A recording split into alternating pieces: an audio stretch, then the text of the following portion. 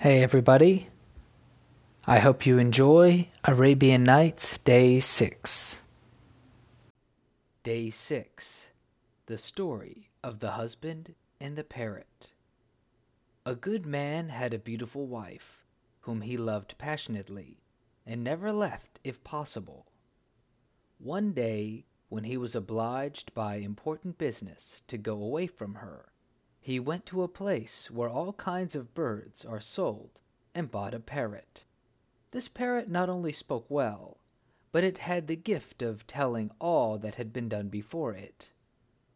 He brought it home in a cage and asked his wife to put it in her room and take great care of it while he was away.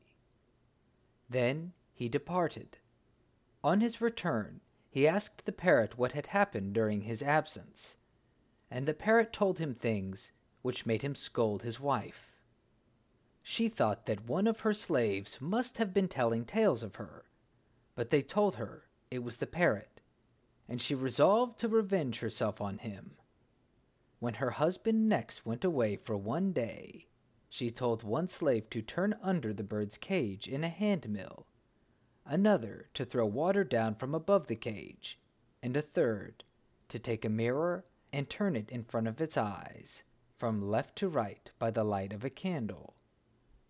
The slaves did this for part of the night, and did it very well. The next day, when the husband came back, he asked the parrot what he had seen.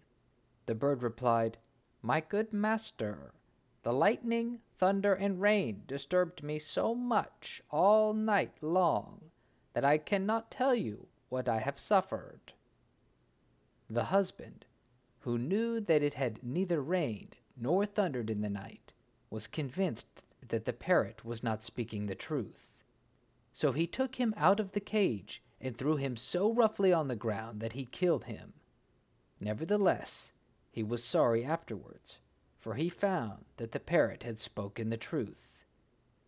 "When the Greek king," said the fisherman to the genius, "had finished the story of the parrot," he added to the vizier, "and so, vizier, I shall not listen to you, and I shall take care of the physician, in case I repent as the husband did when he had killed the parrot."